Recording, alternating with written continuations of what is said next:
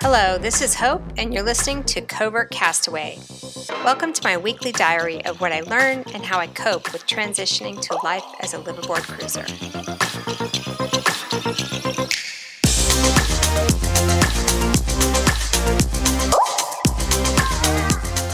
Let's face it, shit happens. It's not the fact that they'll happen that's bad.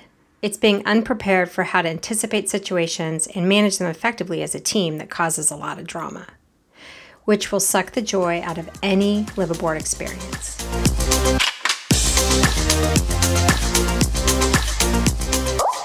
Some of the apprehension about sailing comes with so many unknown new situations. I know we will face them and be in them, and it can get overwhelming. It's a bit easier to be comfortable thinking about managing risks in sailing when you're confident you have great seamanship skills and enough experience being tested over years of gaining offshore sailing experience, like my husband. Some things for him come second nature. Then there's me. For many of us who are taking on this liveaboard lifestyle with their spouses, much of this is new. And even if one of the people in the couple has a lot of experience, that doesn't mean together you can make a great crew because you share a different appetite for risk and may even have different ideas about how to problem solve. I worry a lot and I tend to be hypervigilant because I'm not fully comfortable yet. And he's like, la-di-da, ain't life grand.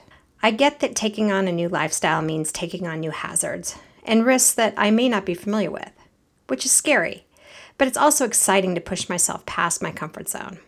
And clearly I'm not alone. As sailing and cruising goes more mainstream, because sailing has literally gone socially viral, there are more people jumping in with perhaps less experience, myself certainly included.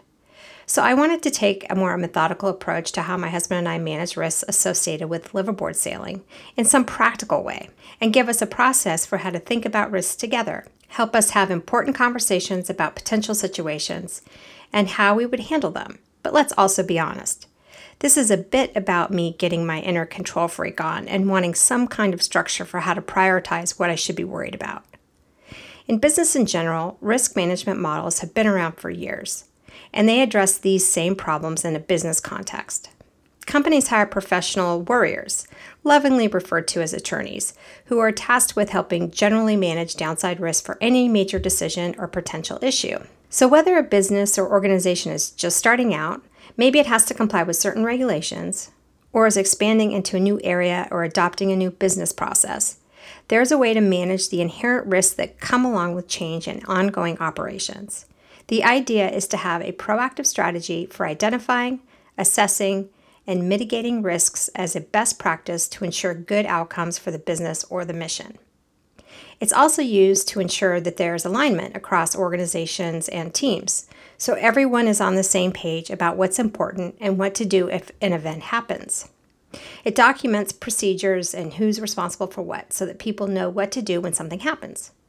Just putting this kind of plan in place helps reduce risk because there is thought given to potential hazards. So I set out to create a risk management plan for us to use as part of our transition, because I didn't want to later be in a crappy situation and argue about when to worry and what to do, especially if we have different risk tolerance levels, which we absolutely do. Among other things, I didn't want to air out all of our interpersonal dynamics on a crowded anchorage, so I felt it best to get our house in order before we release the lines.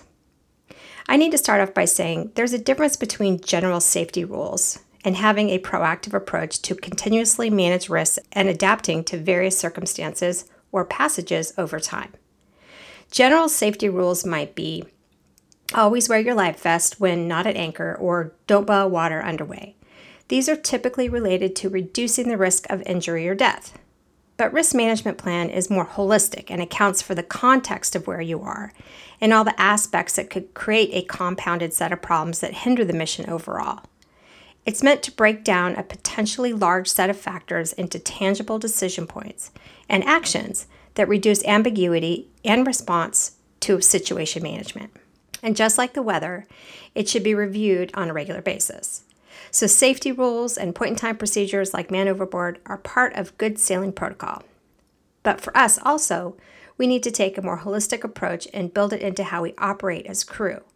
Together, we can anticipate and mitigate risks as situations happen, and reduce the severity of problems so we can ultimately increase our chances of achieving our mission. So let's start there. What's our mission? Well, we want to sail around the world and experience new people, places, and circumstances for as long as we can without dying or wanting to kill each other. Yep, that's pretty much it. Buried in there are things like health and safety, weather and passage planning, boat and equipment, financial planning, and interpersonal crew dynamics, among many other things. The basics of the model for risk management are simple, and they've been around for years, so I'll just cover the few basic steps for which we're going to apply that mission.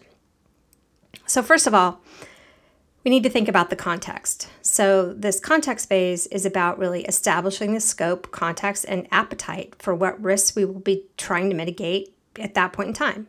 So for example, for us, we're just trying to tackle the first 6 months, leaving our life behind, moving onto the boat, and having our first shakeout season.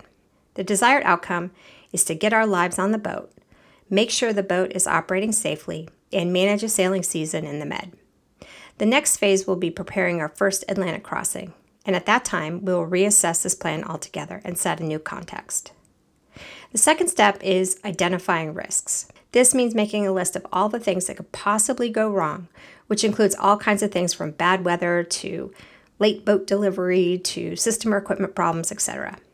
Once that list is established, we rank them in order of impact on our overall mission, so we had some kind of hierarchy. When doing this, we were able to collapse things into categories that were closely related or create a snowball effect to other things or created multiplier effect on other things. Next, we assess the risks. Of all those things we ranked in order of severity of impact to the mission, we ranked them again a second time in a second column in terms of how likely it was for them to happen. So for example, having to abandon ship would be a huge risk, and it's something that we all think about. But of all the things on the list, it was low in terms of likelihood in the big picture. Then, just like in business, you essentially multiply the two rankings together. You can get a prioritized risk matrix, which determines the top risks you should be proactively finding ways to avoid or mitigate. This brings us to the next step, mitigating risks. Then we agreed to sort the list by highest scoring items and tackle the first few items to create risk strategies for each item. This would come in the form of protocols, prevention tactics, or guidelines. And there's a bunch of things that are still under negotiation. This whole thing is a closed loop. So the idea is that you create your risk plan. You find new and better controls to put in place that help you better manage over time. For example, if you know risk on any items is much higher if one or both of you aren't well rested, you commit to getting the right amount of sleep during a passage no matter what. Or choosing to invest in high-quality chain to lock your dinghy down to avoid theft versus relying on standard line. Or a list of standing orders, like on night watch, the skipper is always woken up if another ship is spotted on the horizon. That sort of thing. All that being said, my husband and I went through this assessment exercise, thinking through a passage, and we came up with the following. So the context here is a passage. Run out of potable water. Probability of occurrence we thought was pretty low. We ranked it a 3, but the seriousness of the occurrence was high, like a 9. So that ranked level of concern was a 27. So that helped us think through how to make sure that doesn't happen.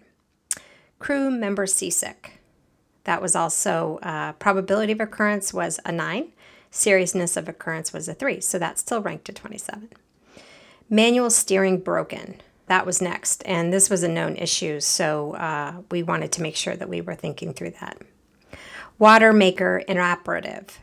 This is a little bit of a different problem than running out of potable water. We wanted to make sure that we talked through what the backup water situation was if the water maker broke. Fishnet entanglement.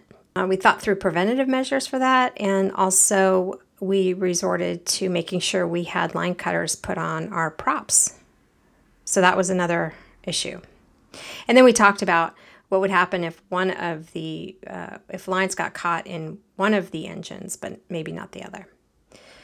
Crew member overboard. So likelihood of this to happen was a 2, but the seriousness of the occurrence was high. There was a lot that we talked through about this, which I'll touch on a little bit later. Crew is seriously injured or impaired. That's a little bit different than seasickness, maybe a physical injury or, I don't know, someone freaks out. Fire. So likelihood was a 2, but severity was high. So we talked through all of the various firefighting types of things that we would need to think through on that. Sail torn or jammed, hatch cover lost. Again, this was a known problem and there are preventative measures. Collision, getting struck by lightning. We talked about Faraday cage, Faraday bags. What would we do to help dissipate the energy? And again, that's related to fire. Nav lights, inoperative, flooding, and storm approaching. So those were kind of our top things. So for each of these options, we went through preemptive measures, talked about guidelines, procedures if necessary, and took into account the crew's combined risk tolerance, not just the skipper's. This was a negotiation.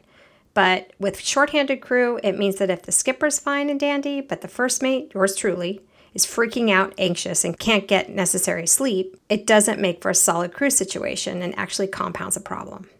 This helped him understand that a little bit. This process really not only helped us think through the remediation, but also wrestle to the ground and agree on guidelines like when to reef. It also helped us think through what kinds of things we wanted to prioritize as backup or safety equipment, or to double check with the commissioning agent when we get the boat.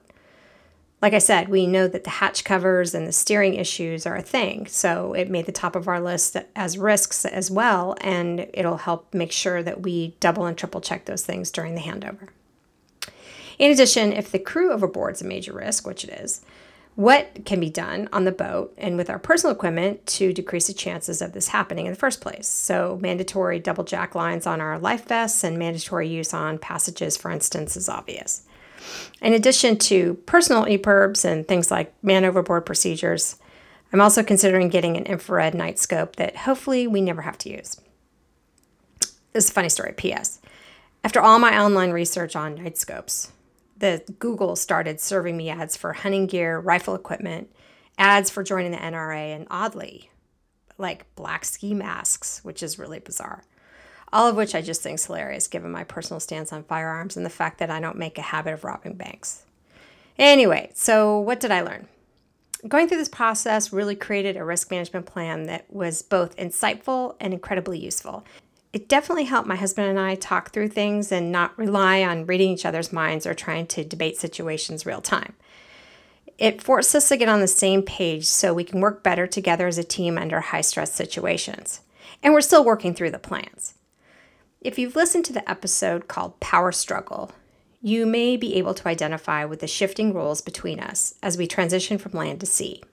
Building a risk management approach and plan allows us to proactively agree on ways we will handle situations without it becoming a huge conflict between two people in an effort to solve a problem. Yes, I realize he's a skipper, but I also have a responsibility to solve problems to keep us both safe, and I can't be helpful either by standing around waiting for him to figure it out by himself and then telling me what to do, if he can't see the big picture without my help. I'm much more helpful and empowered if I can understand what might happen and possible ways we can work together to resolve it and talk all that out ahead of time. So what about you?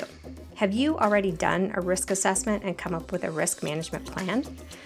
What did you and your sailing partner learn in this process? Visit the Covert Castaway Facebook page and join the conversation. Thank you for listening. If you like this podcast, please subscribe, like, or share with another Covert Castaway. Fair winds for now.